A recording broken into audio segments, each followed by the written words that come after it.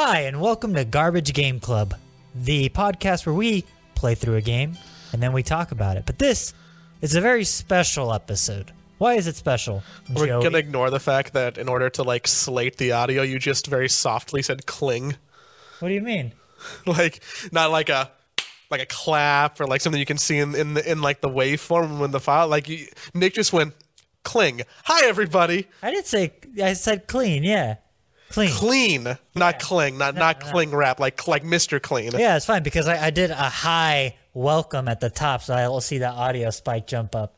I don't need to sync any audio. No, I just think it was an interesting slate tactic. But There's a little bit of production talk for you guys. But I don't know edit if in Premiere first, and then I just export that audio first, and then I do the correction. Okay. Well, Just because the video is the first thing I prioritize because we have to upload to YouTube, and that usually takes a little bit longer than everything else. it does. So I export to YouTube first, and then I just start doing the audio cleanup. Because we do a podcast that is in video form for the patrons, but on the audio form for everyone who isn't a patron, or people who just want to listen on the Spotify, Apple, iTunes, shit like that. Because we are good at whatever it is we're doing. You know who else is good at whatever they do? Who? This guy, he's a buddy of mine. I met him at E3 once. He's from Japan. His name is Hideo Kojima. Oh, is that what you think? He's good at everything he does, huh? Everything he touches. He's like, what do you call it? Midas? He touched a thing, turns to gold. So hopefully Midas turn things to silver. That's not true. Hopefully just by saying his name on the podcast, it'll turn the podcast to gold. That's what I'm thinking. Because you're right. We do have a very special episode. And the fact that I think we told people that this was going to be the Outer Worlds episode. But, okay, hear me out. What happened is that we didn't finish playing Outer Worlds because Death Stranding came out. And then I played Death Stranding for about 7 days. How many hours? That was the majority of 50-something. I can't tell for sure because I fell asleep playing the game a couple times. Oh, so yeah, the results are skewed a little bit. I'll just get a little bit, but I played at least 50 hours, and I definitely played for at least 2 full days, like wake to bedtime, pretty much. So I figured out that we had to take this podcast and slide it up and address it quicker, and then we'll get back to Outer Worlds. This is the hot game. This is the game everyone wants to talk about. Yeah, because it's the game of the year. It's one of the biggest game releases, I think, probably within the last 3 years, because it's just, Hideo Kojima does not make a game often, and this is his first time. Basically, he is technically like an indie dev at this point, so this is his Kojima Productions maiden voyage. You also can't. I mean, what other giant games have come out in 3 years? I guess Breath of the Wild, but aside from that, nothing. God of War, Breath of the Wild. I guess God of War counts. I guess God of War. So it's 3 of 3, but it is a big boy. It's a big game. It's a big deal. People might not listen to this whole thing because they might not have finished playing it yet. So they might want to just shelf this episode, which is probably bad for our purposes. No, I think it's fine. This is an evergreen one, though. It's an evergreen one? This is a thing that people will come back to and be like, I want to hear people talk about this game. Because there's a lot to talk about. Is it not going to be the case for God, I don't know. What's a game that's not evergreen? Bad North? No, I mean, I feel like there's that'd be a really weird game. It's like, man, I really want to listen to a podcast about Bad North. Okay, well, we got that covered.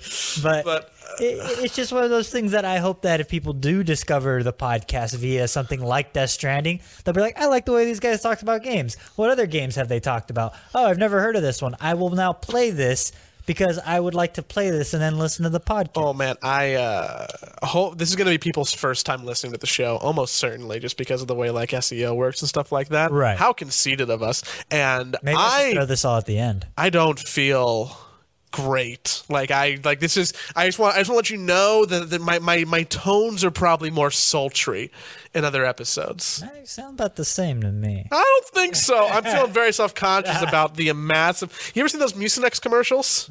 I have 17 of those monsters in my chest right now. Are you the gross green man? No. The gross green man is living inside of me. I need to kick him out.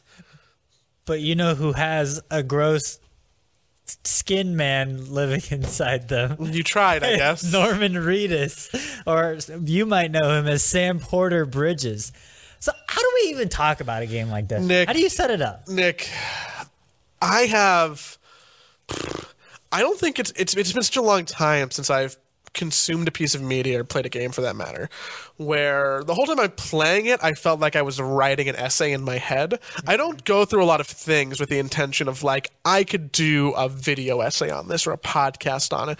But Death Stranding, I had that thought multiple times. I'm like, there's a lot here to talk about.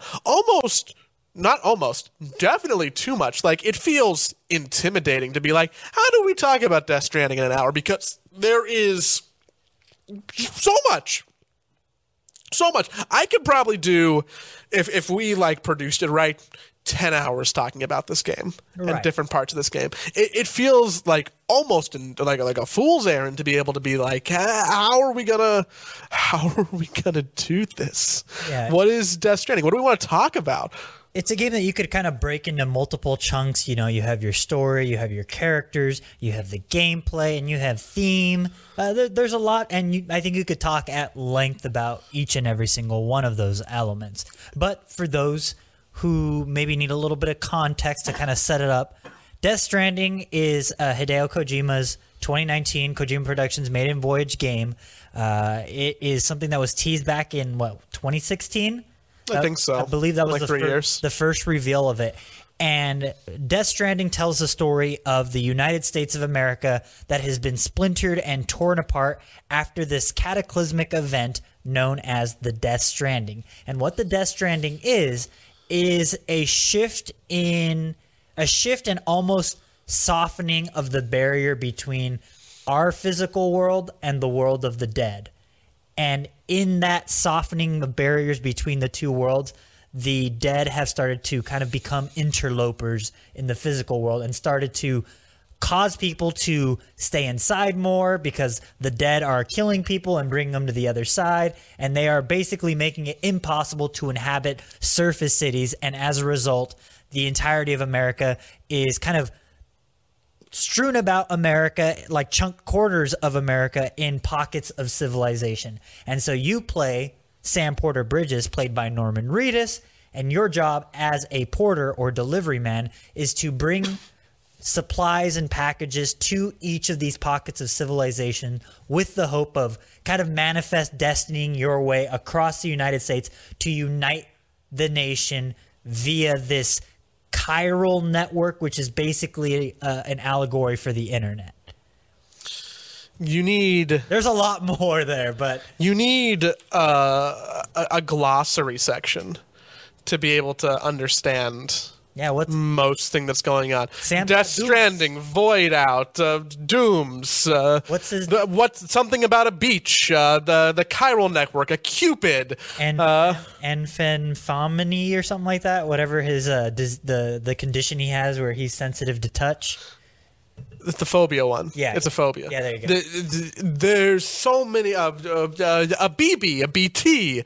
I can just it feels like I was trying to study for a fourth grade vocabulary quiz, because even what you're saying, we're playing a game as a delivery man. That's the meme, right? Like, hey, I'm Sam Porter Robinson on my Amazon delivery journey, and I'm gonna go connect people and rebuild the world, because the game has so many allusions and motifs to what you could say as problems in our current world, and it's a lot of like how do we rebuild America?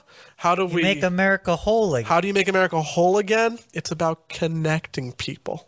Yeah, it's a social strand game, and in that social strand, it's less so about the word strand, because I feel like that word throws people off. Strand as in a connection, a bond, a rope. Or maybe it's a stick. I don't know. The game opens on an obscure Japanese poet's or author's like text. And I read that book thinking it would recontextualize Death Stranding. And I was like, I think I understand a little bit more, but really it's just the idea that there is a stick versus a rope, and one's for pushing people away and one's for bringing them in. I don't understand. I want to understand this game, and there's a lot. I feel like this game does a good job of being able to say, hey, are you the slightest bit media literate and able to read into a story? Are you someone who took and understood like maybe an 11th and 12th grade English class, and you're able to like kind of pull something out of an author's intent in a book? And if you're able to do that, there's a lot of things here that aren't cliche, but they are able to, you know, make you think. The game makes you think, and not in a way that is insulting, or not in a way that is like hyper convoluted like some of Kojima's old stuff, but like in that middle point that I feel like opens up all of this crazy icky world to other people to be like, oh whoa dude, I get it, they're talking about America, which is cool. It feels like Kojima's taken a lot of parts from other games he's made and been like, what's worked here, and kind of distilled it into something similar but different enough, met with a completely new type of game. I feel like Kojima made two games here. He made the core gameplay loop of like delivering packages and going from point A to point B, which you can argue like isn't new. You can just say like, well, every mission in the game is like a fetch quest. But the other thing that Kojima made, which I think is the more stunning achievement here, is what happens when you take Death Stranding, you take those social strands, and then you bring it into the online world of Death Stranding. Because Death Stranding is a multiplayer game, but not in the sense of a Call of Duty or League of Legends. It is, or even the sense of like a Army of Two or Mario Party. It's an asynchronous multiplayer game where if you're connected to the PSN network, which I wasn't for the first 20-something hours, and oh no, let me tell you, the difference between being offline and online in this game are stark. And you really, since I had the experience of being both offline and online, as soon as I opened myself up to the online world, where you get to have bits and pieces of other people's game. So if you playing Death Stranding, and we suddenly get on the same server map per se, I will get some percentage of the structures that you build into the world. You know, maybe it be like an umbrella I can rest under, or like a box I can put my packages in, or a bridge or a zip line. There's all these. I get bits and pieces of everyone else's world to help make mine grow. And then as we start to like rebuild America, we're doing it together. And that feeling of social interaction that really isn't, you know, it's in the narrative of the game, but it's not the game, feels like it's the game. Yeah, and I think that's kind of like, I personally don't think there's all that much to understand story-wise or plot-wise or thematically. Like, I think it's... You're a big brain, Nick. I think it's all pretty surface level, like, okay, the dude's name is Die Hard Man. Like, okay. I feel like a lot of the naming conventions, a lot of the story beats, while heavily dramatized and kind of delivered with gravitas, never really failed to live up to that gravitas just because of how heavy-handed everything is. But the one thing I will say that truly is groundbreaking about Death Stranding is this persistent online asynchronous multiplayer that really the closest equivalent we have to something like this is Dark Souls, the Dark Souls franchise, the Bloodborne franchise, in that not that I can help other players per se, but more so I can leave a mark in the world, and that mark is kind of forever burned into the game of the other player. So you might put a ladder that is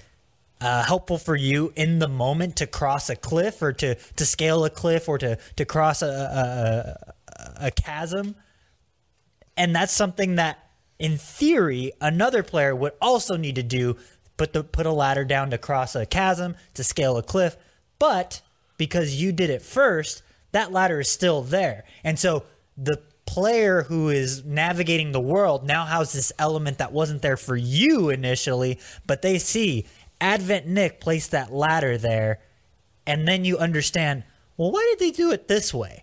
They could have done it this way. And then you realize, oh, this is why they did it. How fun. And then the genius of the game is the like system. Because like any social media, there's likes. You can like a photo, you can like a status on Facebook, Instagram, blah, blah, blah.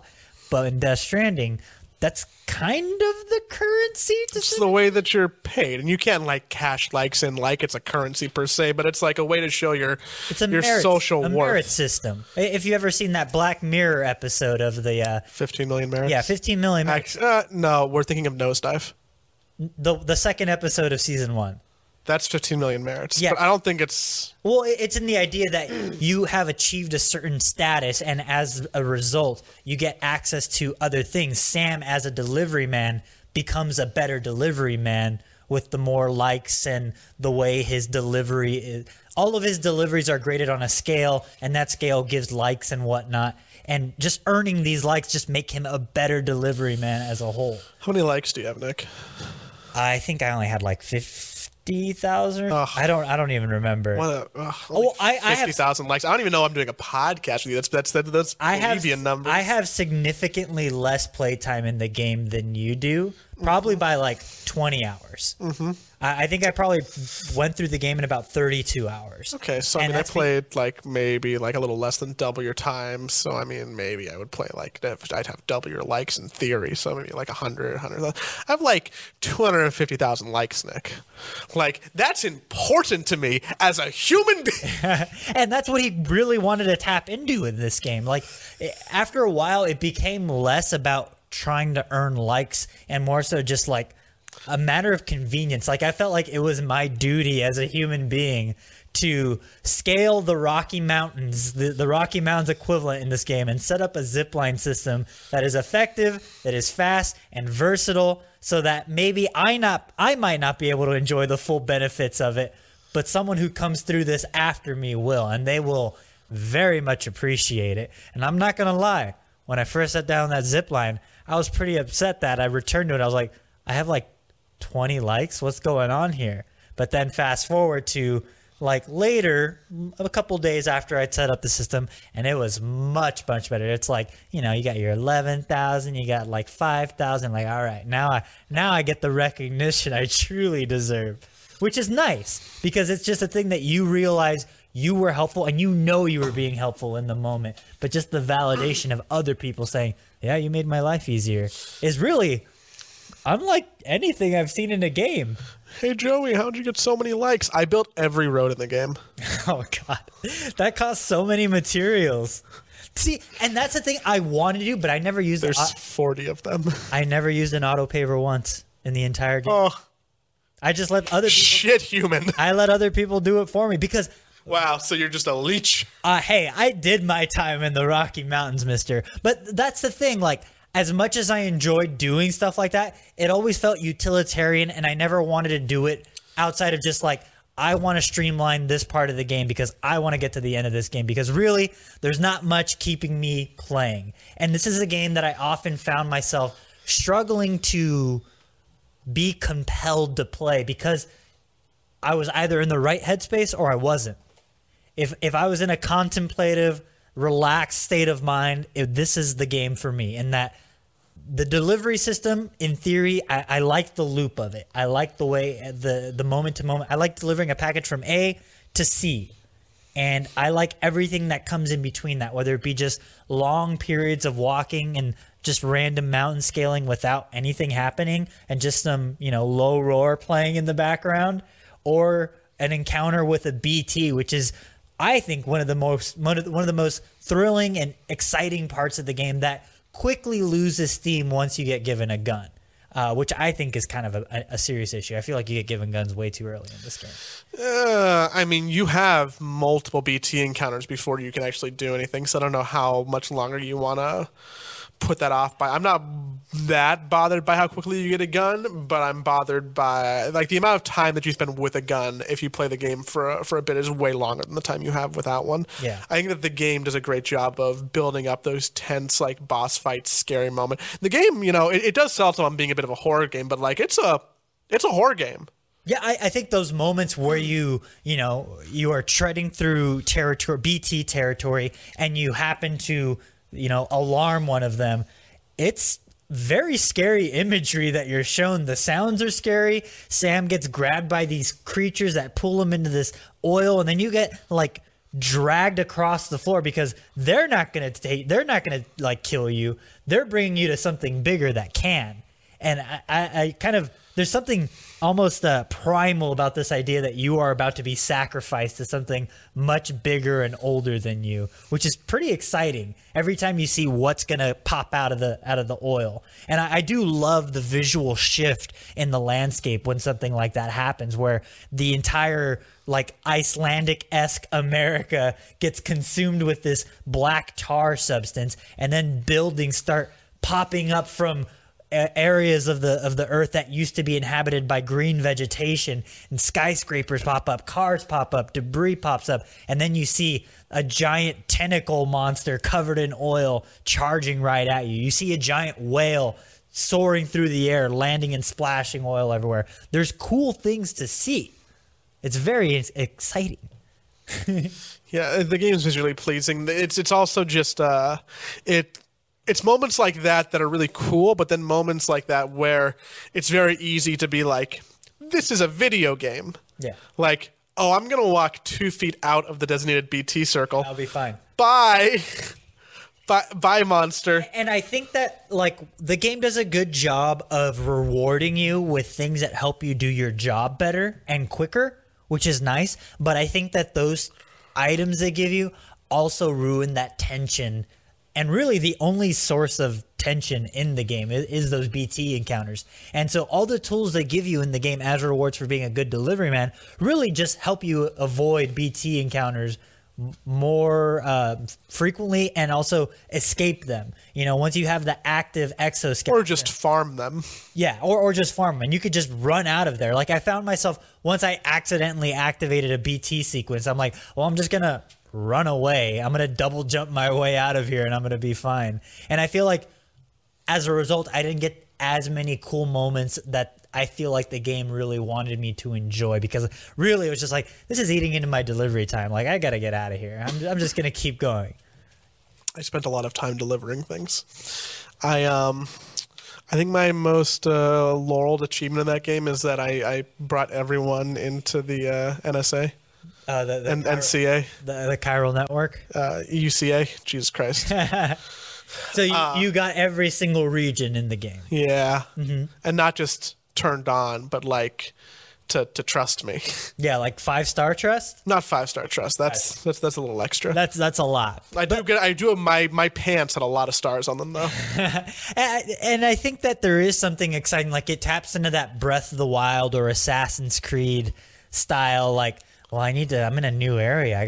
I don't know what players have left for me here. I got to go get this person in the UCA network. And that also gives you like an overview of the land. It lets you see player built structures and things like that. It's overall very beneficial. It allows you to print things from the fabricator that they have. So you can get weapons, you can get vehicles, you can get new boots, which is also very nice. But you can't print new ceramics, which is a material that the game really wants to crunch you on, especially if you're building a lot of roads. Well, thankfully, along the way, there's plenty of mule camps. And for those who don't know, mules are this faction of the game. They are ex-deliverymen / Amazon package recipients who have, like, you know how every time you get a package in the mail, that little dopamine spike of like, ooh, it's Christmas morning. This is for me. I get to open a package. Well, it's that scene to the extreme where these people are so obsessed with recapturing that feeling. They are attacking these delivery men and stealing their packages just to feel something again.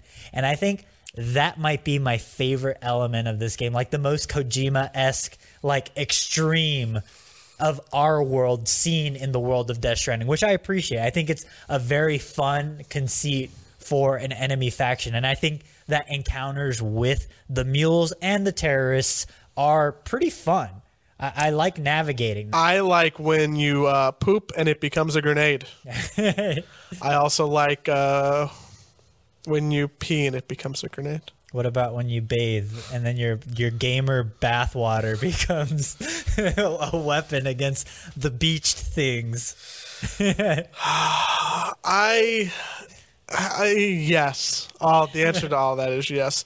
I got really stuck in the gameplay loop of just delivering stuff back and forth, which is why I wanted to make roads so that I can like deliver stuff easier. I love being able to just like get a vehicle and then take it places that you shouldn't be able to drive vehicles. Because the physics in this game are a little silly. Yeah, they're very. It's not. Once you get the access to a motorcycle for the first time, it's not going to be quite what you expect of like, oh man, I'm going to zoom around the countryside, and I'm going to get from A to B in no time.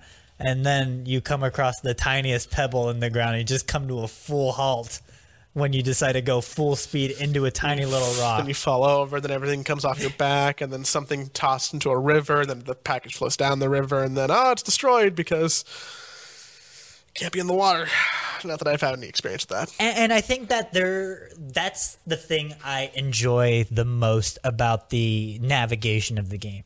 That it is very much this almost Zen Buddhist style lesson on patience, meditation, and planning, in that the smallest misstep, the smallest mistake because you got overeager is punished pretty harshly. Like it can result from like the worst case scenario is scaling this game's equivalent of the Rocky Mountains, and you're just like, I'm just gonna slide down this hill. Like, this is fine. Physics should make me slide on my back the entire time. And then as you're going full speed ahead, you come across a tiny little bump that sends you soaring. You slam into the ground. All your packages start falling down. And maybe you die. And you might die, which is fun though, because like that's not on the game. That's on you. That's that Dark Souls level of game design, in that the only one to blame for this is the player for being too greedy. It punishes greediness with your time, which is interesting. In this game, you said a word that I think really hits home, because if I had to describe Death Stranding as an experience to someone, I would say it's a very meditative game. This is Death Stranding, great podcast game. Such a good podcast game. One of the best podcast games. It's probably like Euro Truck Simulator and then Death Stranding. And this is one of the things that I completely agree with you, but I'm also baffled for a couple of reasons at Kojima with this. There's no MP3 player in the game. There's no iPhone that you can listen. There's so much music. Why can't I replay some of it? Why can't you listen to the music while you're delivering things whenever you want? Why is that not a thing? That is a thing that he did in Metal Gear Solid 4, where he actually gives Solid Snake an iPod, not only with the game's music, but other games' music, also podcasts about how the game was made. Like, you can listen to a podcast on Metal Gear Solid 4 while you are playing Metal Gear Solid 4.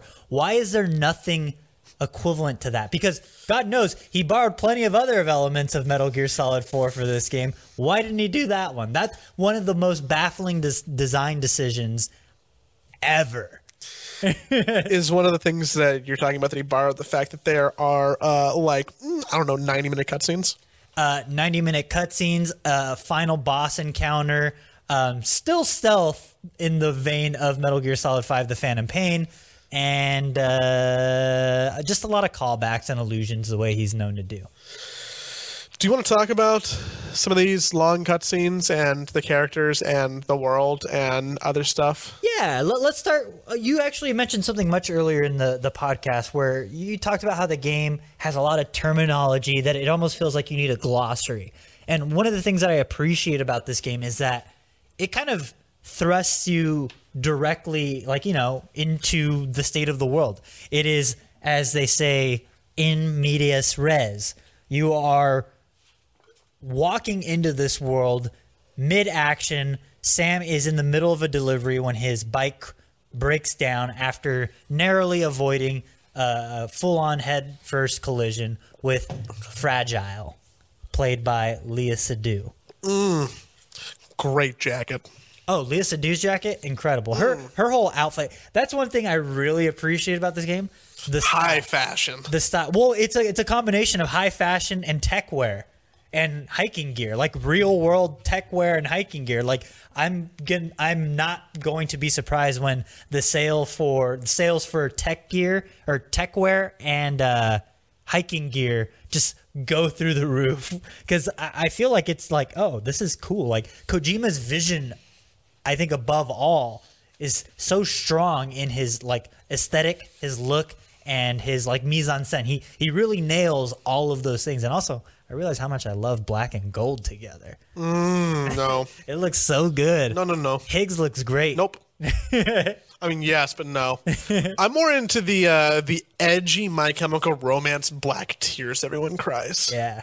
Well, everyone cries in this game because when they're within proximity of the chiral network, the being close to Wi-Fi makes people cry, essentially, which is very cute. But back to the encounter with Fragile. We learn in this encounter with Fragile that Sam is a very special kind of porter. One, he has dooms, which is it's kind of like how little kids are sensitive to supernatural entities, in that like dogs, little kids and things, they can sense things that might not be there or might be obvious for adults. So he's actually sensitive to these creatures called BTs, or beached things. And as a result, that's a pretty invaluable tool as a delivery man when you have to navigate an environment infested with these entities. And we also learn he has a condition that he is afraid of physical contact. It is a very on-the-nose metaphor for the overall theme of this game of isolation, that America as a whole, we as a society, have broken apart and are isolated from one another despite being more connected than we ever have been. And that really is like hit over the head with, which I appreciate for this specific instance. I think that is a good way to set the tone for what to expect from the game moving forward. Things that you need to be on the lookout for, motifs you gotta recognize the pattern. But boy, do I know how you feel about people being spoon-fed themes. No, that I think it's okay. Like it's pick and choose. Like it really is hard to say this is okay to be heavy-handed with, this is not okay. That is going to be completely subjective. For me, I think it's okay to open a story with something like that, especially with our main character. If you personify the theme of a thing through the lens at which we are going to experience the thing, I think that's pretty okay. I think that's fine. But regardless, Sam does not like physical contact, and he's just trying to, he's trying to make ends meet. He's trying to just get his and kind of mind his own business. But then we learn some pretty interesting information about Sam. Which is where it just starts to get like... The game gets to be a lot really quickly. It's a Kojima game. It's Metal Gear-esque. There's a lot of people and characters with names that are silly. And this is when the game gets over heavy-handed, is when you go to the remnants of the White House, and you learn that not only is Sam one of the best delivery men because he's one of the only delivery men left, he's also the son of the President of the United States. And he's grumpy about it. And he's not happy, but he meets his mom, the President of the United States, and her name is Bridget Strand. Can't wait. Bridget Strand Bridges, and she is on her deathbed. She is dying of cancer? Yeah. She's dying of cancer, and she dies in their opening encounter. And then you learn that the entirety of the American government is kind of being puppeteered by this small private corporation known as Bridges, which Sam is a delivery man for, and it's all overseen and orchestrated by a man, a black man in a mask. And I think it's important that that Die Hard man is black, because he is the only person of color in this game. I don't want to slow that point in, but wait a second. You're telling me that Sam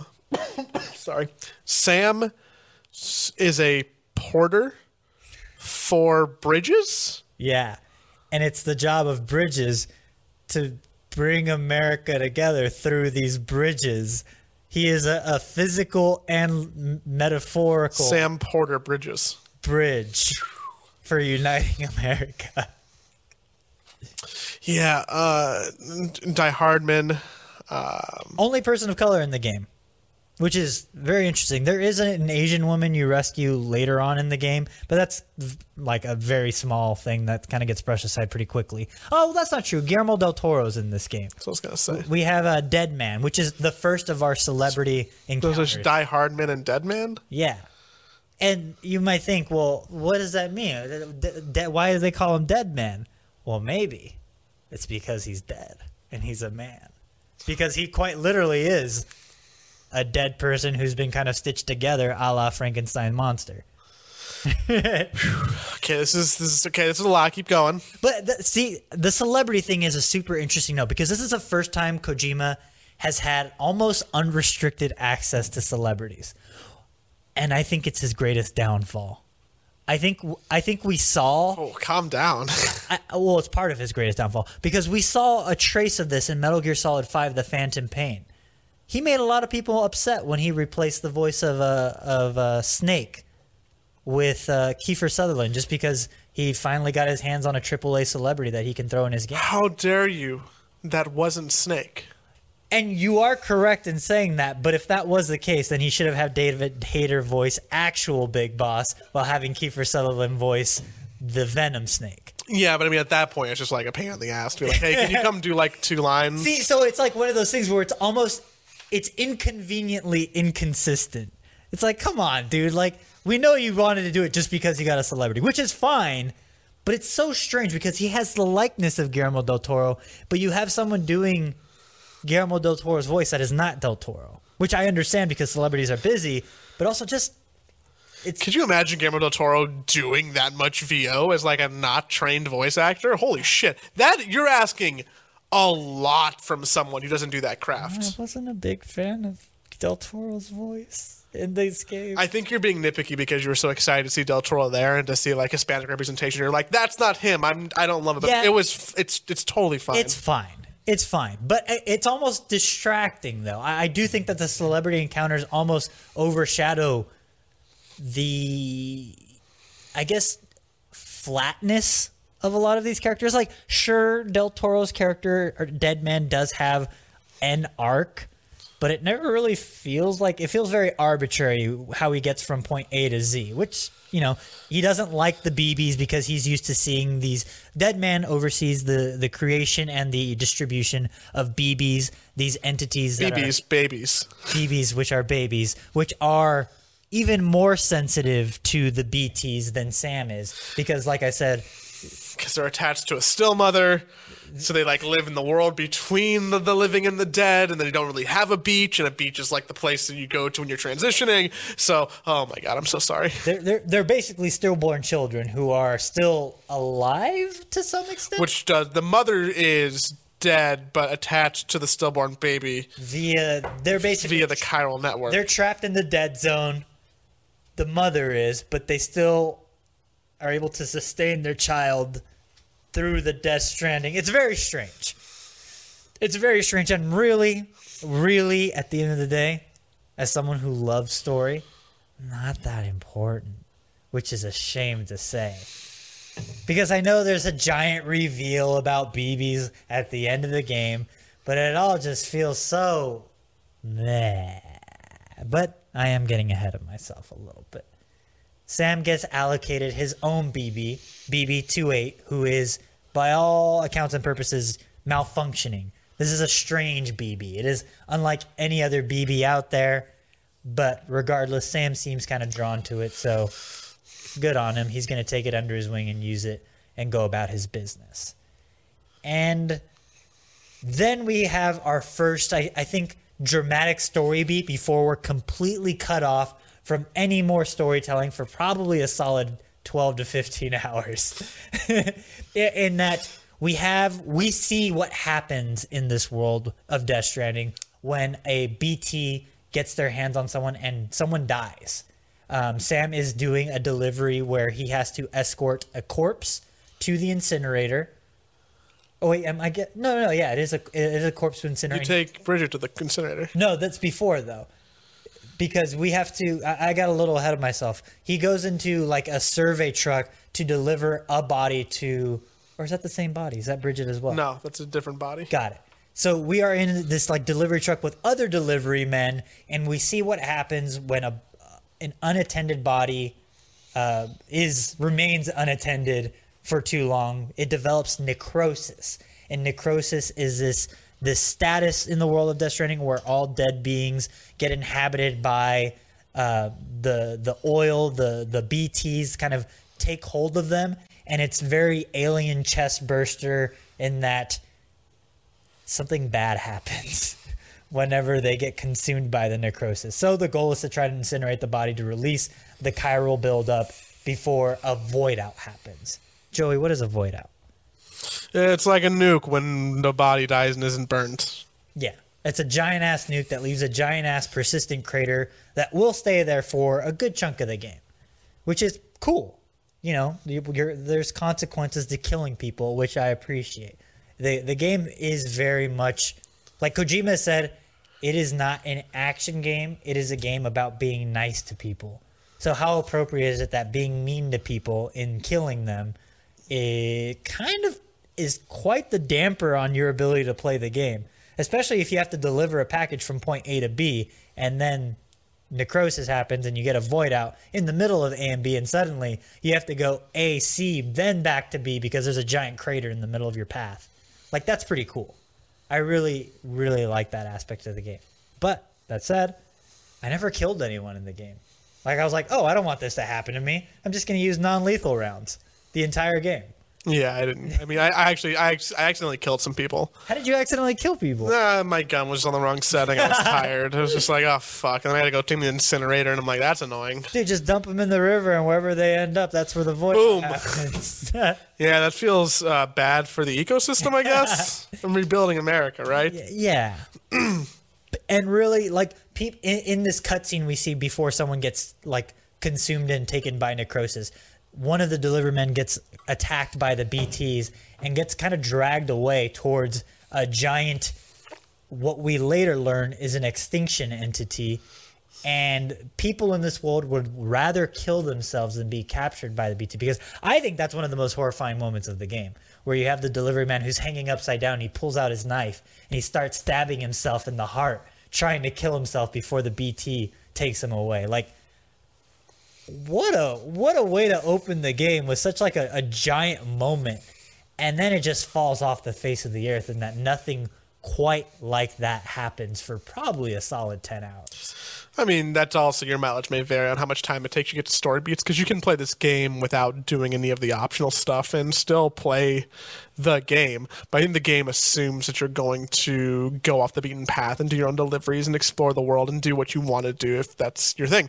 So, like, it's interesting. The game's set up in like 15 chapters, but 2/3 of the story missions happen within the first 4. You know, yeah. So and then the last third happens in split out. I would say it's mostly just that last chunk of game. Like, those from chapter 9 to 15, that's all basically story. Like, there's gameplay, sure, but I feel like it's all just like, oh, this is the story dump right here. Let's go hang out with Higgs, or let's go see what's going on with Amelie and her beach, or all that stuff. And once Sam is tasked with delivering his dead mother's body to the corpse, we learn that his goal is to unite America via this very Manifest Destiny style traversing across America to connect these pockets of civilization to the chiral network so that they could 3D print supplies and stuff. That's basically the goal. That is what Sam thinks is the goal of Death Stranding. Connect America. But we as players are immediately distrustful of Sam's overall plan.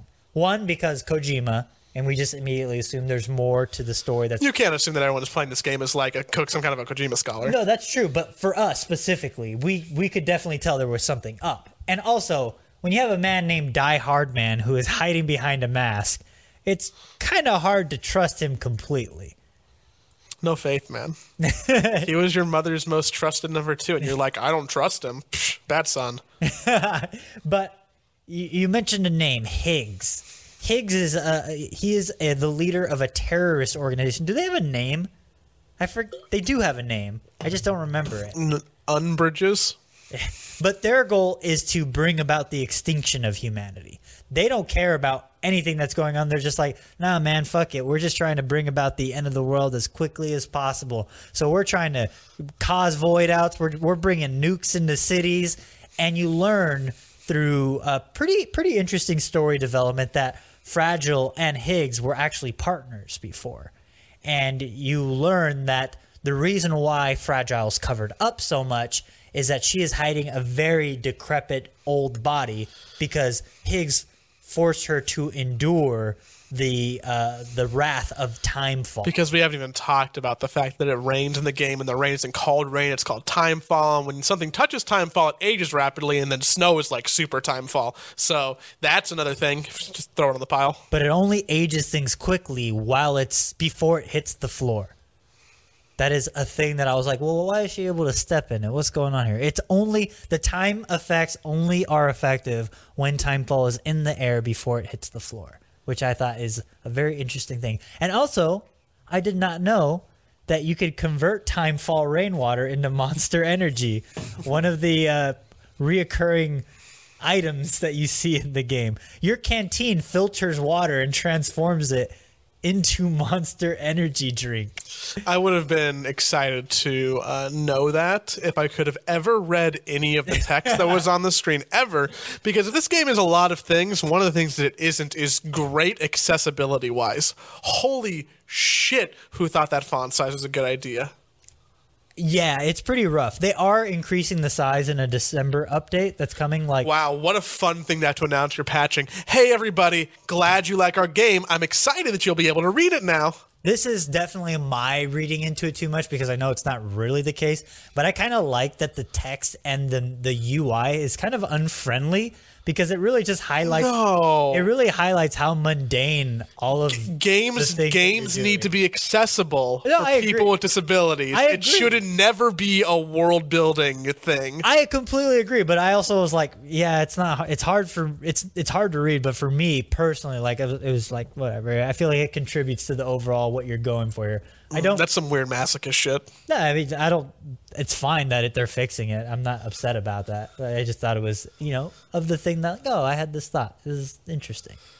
But regardless, we learn Fragile was kind of duped into working with Higgs because Fragile runs her own her private delivery organization called Fragile Express. And Higgs gave her a package that she thought were supplies, but they turned out to be a nuke that went off in one of the main cities. And so Fragile is labeled a terrorist, as is Higgs and Fragile Express. And they're kind of almost shunned from society as this extremist group. They're like, we'd rather not deal with you. And so because Fragile wants out, Higgs gives her an ultimatum. Do you deliver this next nuke for me and be fine, or do you risk ruining your lovely body because you are a woman in a Kojima game and that's really the only value you bring to the table, and endure the wrath of Timefall and throw this nuke into a tar pit and save the society, but also ruin your perfect body? And so she chooses the latter, and she is almost a martyr, but she survives the Timefall. Everything but her face was aged because that is a thing that, according to Higgs, she cares about the most. Also, Higgs, played by Troy Baker, very over the top, very silly and campy, but I kind of loved how he ate up the scenery. I was like, oh, you chew up that scenery, Troy Baker. You are having so much fun. And I think that he plays the Psycho Mantis role, if we're tying this to Metal Gear Solid. He is very aware of the fact that you are playing a video game and comments on that throughout. No shit, he just breaks the fourth wall a bunch. It's not light. It's very obvious, like Psycho Mantis. He literally says, this is game over. This is a boss fight. He straight up says, I'm a boss fight. Okay, dude. Great. I love Higgs, the character. The only character I liked more than Higgs was Hartman. Oh, Hartman's great. Why is Hartman so great, Joey? He's a man we meet in the last probably 15 hours of the game. Yeah, Hartman is someone who's helping you on this journey, but when you finally meet him, when you go to his world, his house, it's nestled up in the snow by a lake that's shaped like a heart. His name is Hartman, mind you. And he does have the Hartman has a heart-shaped heart. And Hartman has a heart-shaped heart, lives by a heart. And Hartman's whole thing is that he keeps on going in and out between the world of the living and the world and the dead by choosing to go into like a cardiac arrest because everything is heart-based with Hartman. So he goes, 15 minutes awake, 15 minutes. 21 minutes. Every 21 minutes he dies, and then for, 2 minutes? I think it's a little bit longer than that, but yeah. It's like 2 to 3 minutes, and he's able to explore the beaches of other people. And the beaches, again, is this bridge between our world and the afterlife. So Hartman, just like it's such a fun written character, which is an interesting conceit of someone who is constantly living and dying. And Sam just doesn't ignore that. Sam's like, how do you do that as a human? Which is fun. He lives in this place that has completely like padded floors and everything is super padded. So like if he accidentally dies when he doesn't mean to, he'll be able to land softly. And when you're talking to him, you like he's in real time having to die. So you're like, he's like, hey, chill out for a couple minutes in my room. I'll be back. And this long drawn out cutscene's happening in time with his life cycle, which is really cool. Is it actually 21 minutes, that cutscene? I don't know. I didn't actually time it. It feels like it could be, though, so it doesn't really ruin that illusion. Because you talk to him for a while, he dies, and you talk to him a while again, he comes back away, and then he dies again before you leave. He dies twice, doesn't he? Yeah, he dies before you leave. Yeah, okay. He's an interesting character. I actually think he's more interesting than Sam. Oh, he's the most interesting character. Sam is, hey, everybody. My name's Sam, and I want to reconnect America, and I don't know what I'm doing. This game definitely gave me more of an affinity for Norman Reedus, maybe because I was forced to play as him for 30 hours. But like, there is something heraldic about Sam's isolation. But the thing that I really like about Hartman is that he really feels like a character straight out of a Greek tragedy. You know, the reason why he chooses to live this life that he lives of 21 minutes at a time and 3 minutes of death is that he is searching for his dead wife and child because they died during a void out, and in that void out he was in the hospital on life support, and that void out caused him to forever be trapped in this cycle of living 21 minutes at a time. And so unlike other people in the world of Death Stranding, when he dies, he doesn't go to his own beach. He has the ability to traverse the beaches of others, which, as we learn throughout the game, everyone has their own beach that is theirs and theirs only. But he can navigate any beach. It's just kind of random. So he's looking for his wife and kid wherever they might be. So he kind of has a tally at one point where he goes, oh, I've been resurrected. I've died 469,000 blah, blah, blah times. And it's just like, oh, that's interesting. Like, I feel a sadness for you,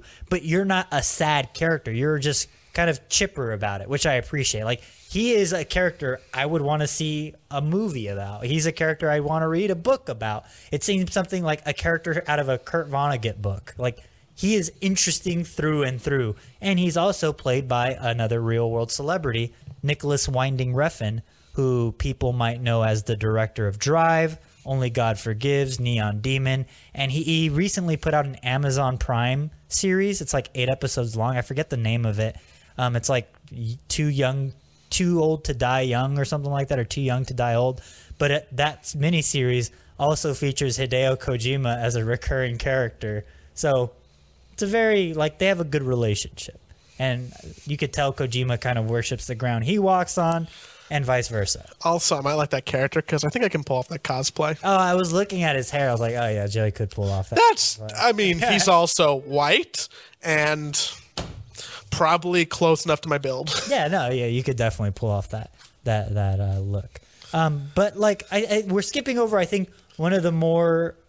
What are we skipping over? Because I'm interested in how many story beats you want to go through. Because if so, I'll just I can go back. I can come back in 20 minutes if you want to really. Okay, so you don't actually care about the story.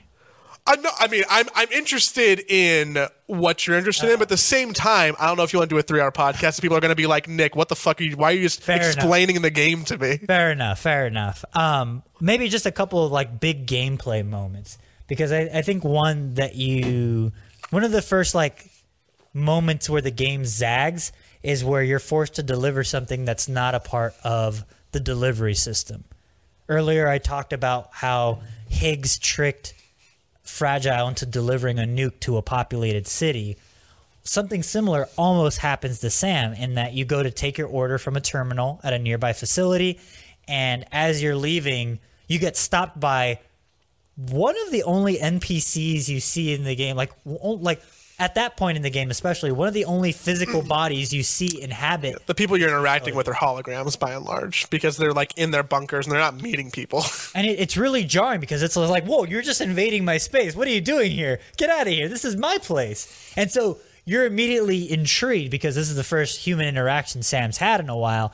And this man, kind of nervous tech type of dude, is like, hey, there's a malfunction in our system. You're supposed to deliver this package. Can you do it for me? And it's like, yeah, sure, dude.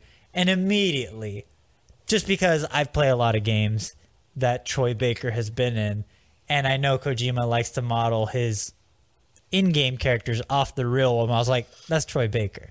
Like, that's Troy Baker pretending to not sound like Troy Baker. And I was like, okay, I'm into it. Again, that's him chewing up the scenery and hamming it up, but I love it. But you unknowingly get handed a nuke. And you get told to deliver it to, what is it, Mountain Knot City or something? Yeah.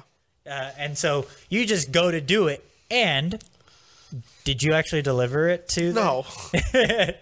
Well, I didn't really, like, I was like, clearly I'm not supposed to deliver it to the city, but also my objective is telling me to deliver it to the city, so... Fool. So I just walked in, and then the nuke actually goes off. Yeah, it says as much in the item description. It says a nuke that will go off when you go to the city. So, of course, you don't go to the city. Yeah, but I also kind of wanted to see what happened, too, and yeah, it's just like, yeah, game over. You got to do that over again, dude. So you have to take it to Fragile, who basically is like, oh my god, he's trying to do it again. Oops. And then you get told to throw the suitcase into a nearby tar lake, because that apparently is a safe place to dispose of a nuke. Probably one of the better ones, I guess. But that actually introduces a mechanic that a lot of people might not be familiar with at that point, is throwing packages. They're fun to hit people with. There is few things as satisfying as hitting a mule straight in the face with a suitcase. I mean, mules are, you just, you knock a mule out with your fist, you grab their package, you use their package to kill the next mule, and then just daisy chain them together. Just throwing it, that impact, like that slow-mo impact is so satisfying. But I do like the way it introduces that mechanic.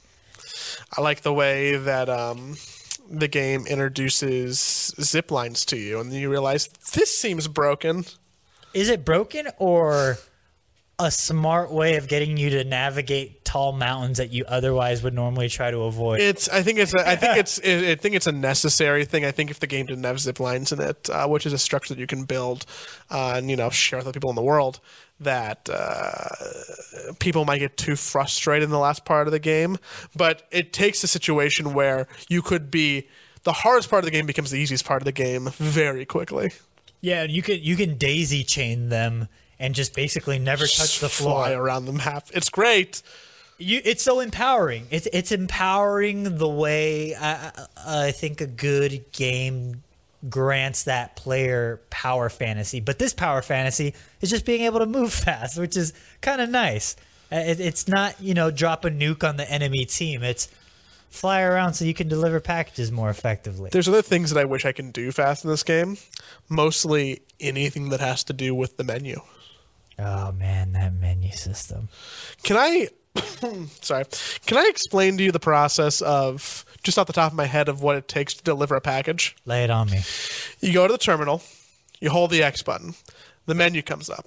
You choose to deliver the package. You press X. Then you press X again to tell them that you were sure that you actually wanted to deliver the package. And then after you press X twice, you have to hold X to confirm all the items you have to deliver for the deliveries that you're going to deliver. Uh-huh. And then after that happens, the dumbwaiter elevator thing comes up. There's an animation that if you don't skip, you watch, 7,000 times in the game where Sam puts things into them. It goes down. The hologram makes a comment about the status of the package. And then a menu comes up, which there's an auto skip button for, so you can choose to auto skip the menu. But if you do that, it'll immediately turn itself off in about 2 seconds, where then you have to hit the auto skip button again. And then after that, it'll take you to a stats screen where you have to mash X through a bunch of different times. And then after that, you'll come back back up with the hologram who will say thank you a second time. And then maybe if it's a story mission, a different hologram will come up. And then sometimes you get items from that. Oh, maybe you'll get an item too. And then you have to go back to the menu to see what you're doing. Every time you deliver a package, that's roughly the process. It is insufferable. Or if you want to take on a delivery, you open up the terminal, you accept the mission. Again, you press X and hold X a bunch of times to confirm that you do indeed want to do a delivery as a delivery man. And then you get deposited into a menu where you choose if you want to fabricate any new equipment. Which oftentimes I don't. Yeah. Almost never. Yeah, almost never. There's a whole menu function for fabricating items, so I feel like they should have just... And then if you press the wrong button, you go back because you don't actually want to press circle to get out of something. You want to hold X. Yeah. And so then you get the ability to reallocate the equipment. And actually, this is a part of the game that I do enjoy. I like putting the equipment on Sam. Triangle, auto equip and sort, done. No, but I like the way it looks. It feels like I'm looking at an action figure, and me as a child am making my action figure be efficient but also look cool. So it's like, oh, I want to throw a ladder on his tool rack because it looks cool. I want to throw maybe like a PCC so I can build structures on my hip. Maybe a grappling hook on my shoulder. Maybe not this shoulder or this shoulder. Yeah, that looks cool. I like... We're very different people, Nick. I like the way that interface works. It is clunky, but I do like putting items on Sam. The whole interface is clunky. Everything you have to do requires too many button prompts. And this game is a game that... in a past life really should have been just designed for PCs because it needs more buttons that you can press. It needs some kind of interaction with a mouse. It's they're really trying to do a lot with a controller. Like, if you want to soothe the baby, you have to like press R1 and then left and then down and then X and then shake the controller and then do that in the reverse order to put the baby back on you. Man, they made an effort, and I'm sure it's close to as good as it could have been, but it's just a lot of stuff. It is a lot of stuff, but I do think they did a good job of doing what they could with the tools they had available. I never shaked the baby because I didn't want to press the buttons. I just let it cry. Oh, I shook the baby every time it cried. Oh, yeah, very different people. Well, it was. I was actually playing this with my girlfriend. She was watching, and I was just like, "Is this boring for you?" She goes, "No, I'm actually kind of into it. Like, I think it's kind of exciting seeing him deliver packages and also like almost falling off a cliff and losing packages." Yeah, you really should keep her close. She was very invested in like you're about to fall off the cliff. No. And then like one thing, it was interesting seeing the things that she noticed that the game did in that. When BB starts crying, the cries come from the controller. And she was like, what? Why are the cries? There's a speaker on the controller? I was like, yeah. She goes, that's so cool. And she goes, how do you stop it from crying? And I was like, here, do this. So I put it in like the hold mode and I'm like, rock the baby. And she was like, this is so cool. And so it was interesting seeing those things like be exciting for her in a person who doesn't normally play a lot of games, which was cool.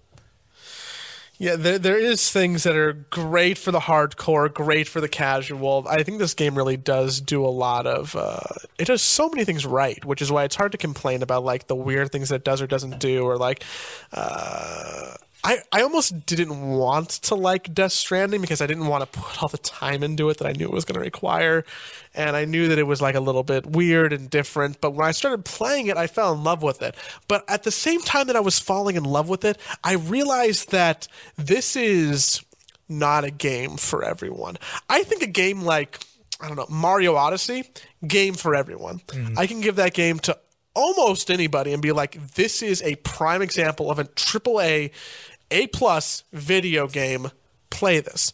Death Stranding, or like Breath of the Wild. If I know anyone is a serious gamer who loves video games, I'd be like, wow, you haven't played Breath of the Wild? That's silly. You should play that game. But if I know someone who is a big gamer and they haven't played Death Stranding, I'd be like, you don't have to. Yeah. It's not a must-play thing. It's something polarizing, which I don't know. Like, in theory, it should be a good thing for it because people are going to love it and hate it. And you saw that in the reviews. You see that in the comments. It's a game that it's polarizing. It's a very polarizing game. And I liked it, but I'm never going to argue with someone who doesn't like it. If someone tells me that, I don't know, Hollow Knight is a bad game or a game that they don't like, I'd be like, well, you're dumb. Yeah, you're wrong. You're wrong and you're dumb. That is a masterpiece of the medium. If someone tells me that they don't like Death Stranding, I'd be like, that's a fair assessment and opinion. I respect it. Good day. Yeah. As someone who wanted to like the game very much going in, I found myself in a almost a bad relationship with it, where there were some where the highs were high, but the lows felt so dull, so low and dull. And there were moments where, I fall off the face of a cliff and all my items fall into the river and get swept away.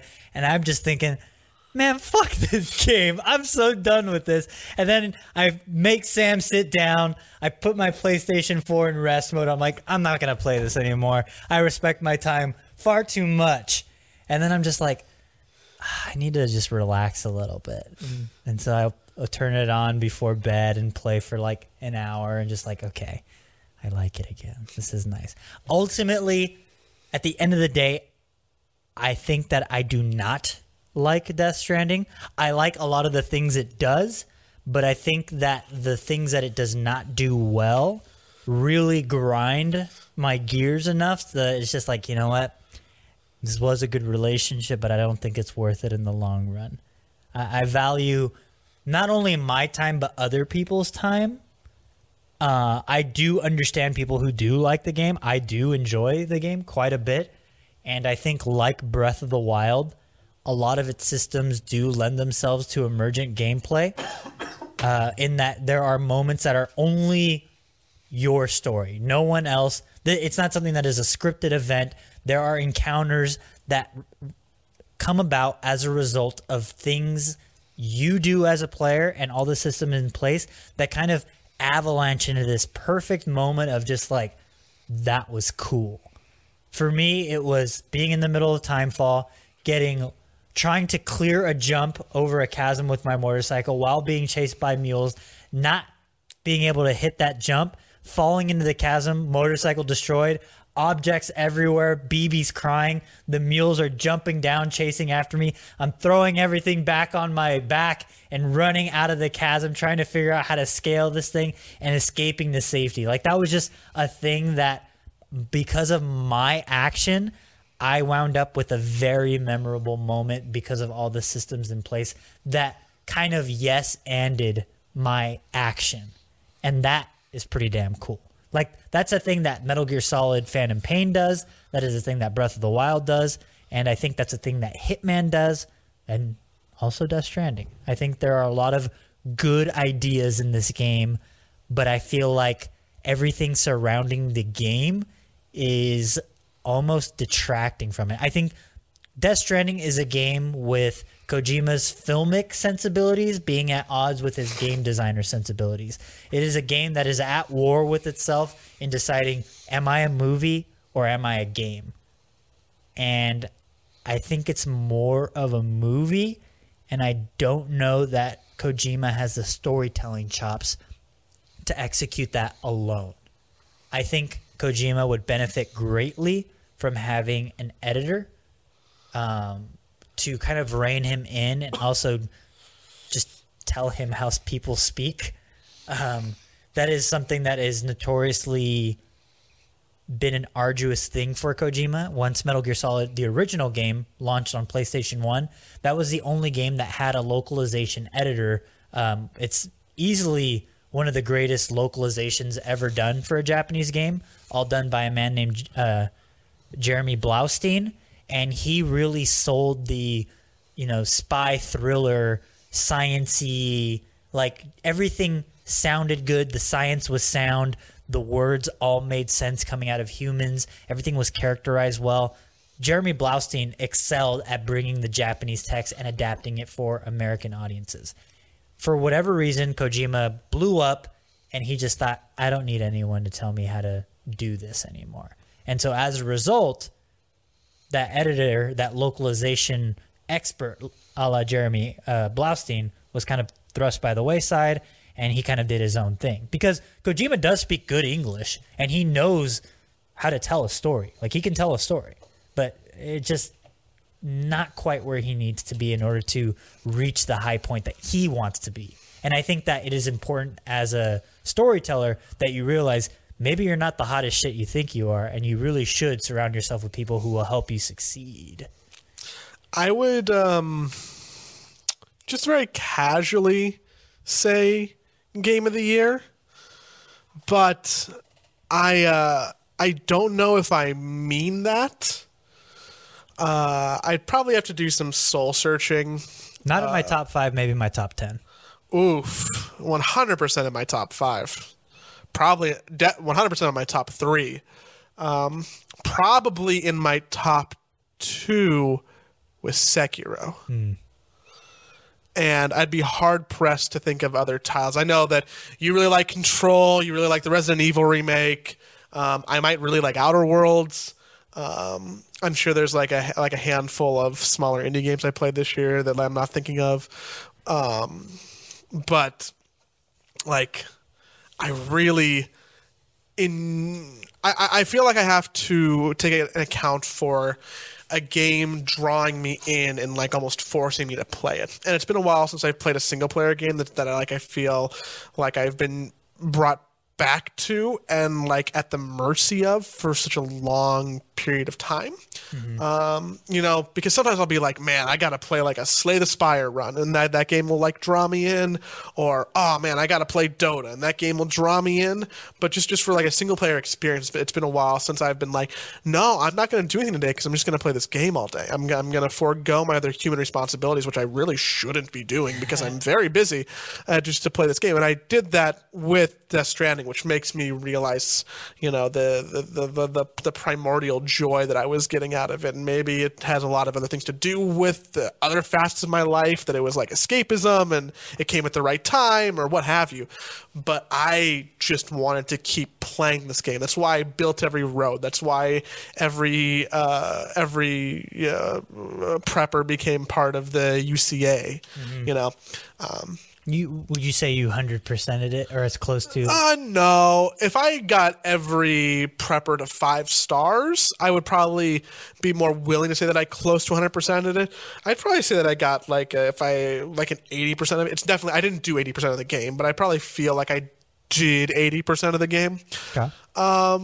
So, it's not even the game that I've played to the most completion this year, but it feels Game of the Year-esque to me. And I think there's a reason why it might win a lot of those awards. I think there's a reason why it's going to be nominated for everyone's Game of the Year, if nothing else, because it's like the biggest AAA game that came out this year, and that always just gets nominations regardless. So. Yeah, it very much feels like an Oscar bait type thing, where it's just like, oh, this is just going to be in the conversation because of the caliber behind it. And it might be the best Game of the Year for me, but Sekiro's really good. Yeah. For me, it's probably going to be Sekiro. I think that while Death Stranding might not be my favorite or anywhere near my favorite game this year, I think that it delivered one of the greatest moments that I will probably remember as like just this fantastic set piece. Like one of the most memorable moments of all video games ever for me is the end of Act 2, beginning of Higgs chapter, where you finally cross to the other side of America and you need to cross the tar pit, and you get presented with the conundrum of how do you cross a giant ass piece of tar when there are no structures, you're not able to fabricate anything, and the game just kind of lets you try and figure it out. It doesn't, at least I don't think it held my hand, because I was able to figure it out relatively quickly. And from what I heard from my coworker who played through the game before it reached the public, he said a lot of people had zero idea of how to do that part. But there's something so brilliant about Kojima just saying, hey, you know the thing you've been trying to avoid the entire time? This time you need to face it head on. I loved the moment where you have to willingly walk into a BT territory, get dragged, and then basically almost sacrifice. You get pulled out into this tar ocean, And then as you stand and rise to your feet, skyscrapers emerge from the tar, and a giant whale soars through the sky and lands splashing everywhere. And then the game, it just says, run. And that moment was so fun, so exciting, and just really was like, okay, Kojima, you are still in there somewhere. And I think, just to round it out, tying this back to Kojima's previous work of, I think, his greatest game, Metal Gear Solid 3 Snake Eater. Snake Eater is so good because it is... all of its boss encounters have been a thing that Kojima's always been good at, and Snake Eater really amplifies that thing that he does so well. And the last boss in the game truly asks that you understand every element and mechanic of the game in order to succeed. And I don't think Death Stranding does that. A lot of people say, well, the last boss is actually where you have to hug your mom. You know, you shoot her. Are you going to shoot her or are you going to hug her? That's not what the game is saying. The game wants me to think that it's about forming friendships and forming bonds. But I never felt that with any delivery. Anytime I brought someone into the UCA, I never felt like I was going back to that theme of bringing America together. I was bringing them together physically, but not in a way that feels meaningful. I felt like the America that I united at the end of the game was the America we're still living in that we are living in our pockets of civilization, connected only by information and the internet. And I never really was sold that theme of, well done, Sam. Everyone's better. Humanity is good now because of what you did. But there was the Oval Office thing. Everyone's clapping. It never felt like that ending was a story ending, which is fine. But I don't think you earned that ending. I don't think it was earned. I don't want to nag you. No, it's okay. But I think that does it for Death Stranding. I think so. There's so much. I'm gonna walk away from this and be like, there's 30 other funny things that I thought about and fun didn't. Easter eggs, like if you look at Sam's feet in the safe room, Kojima will pop up as a BT and then drag Sam down into the mud, and then Sam wakes up. It's so good. Did you see the one where BB smashes through the glass?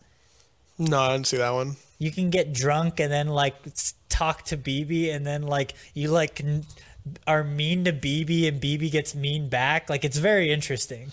Yeah, there's a lot of fun things. There's a lot of work and time and love, and I would love to see the inside of Kojima's brain or studio because there's just a lot of artistry here. And also, Mads Mikkelsen's wife's name is Lisa, and the opening city is also the same model from Silent Hills, that the city that you see at the end of the PT demo, and then the ghost in PT was named Lisa, and it's also implied that Mads Mikkelsen might have been the abusive husband in this game. Like, there's so much. Just give us PT, please. I don't think it's going to happen. He wants to make a horror game next. He made a horror game right now. Nah, it's a Strand game, dude. It's a social Strand game.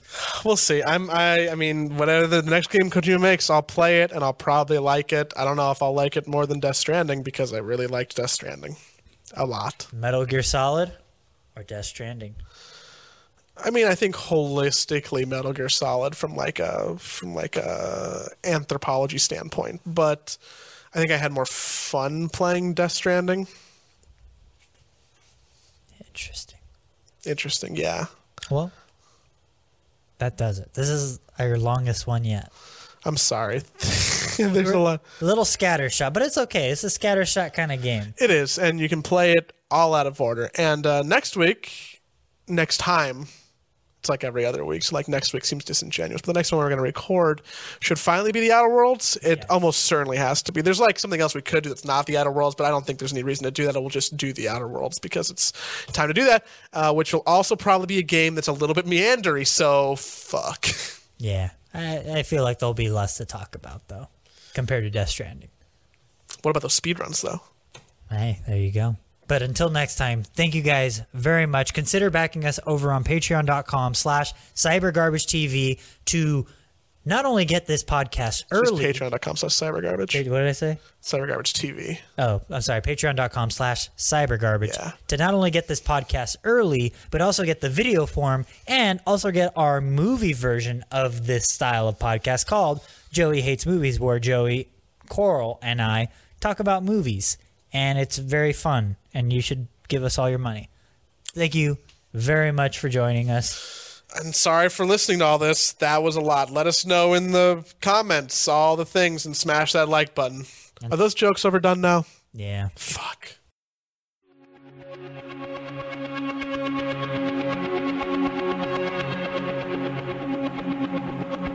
Let's make a toast to the time waiting for tomorrow.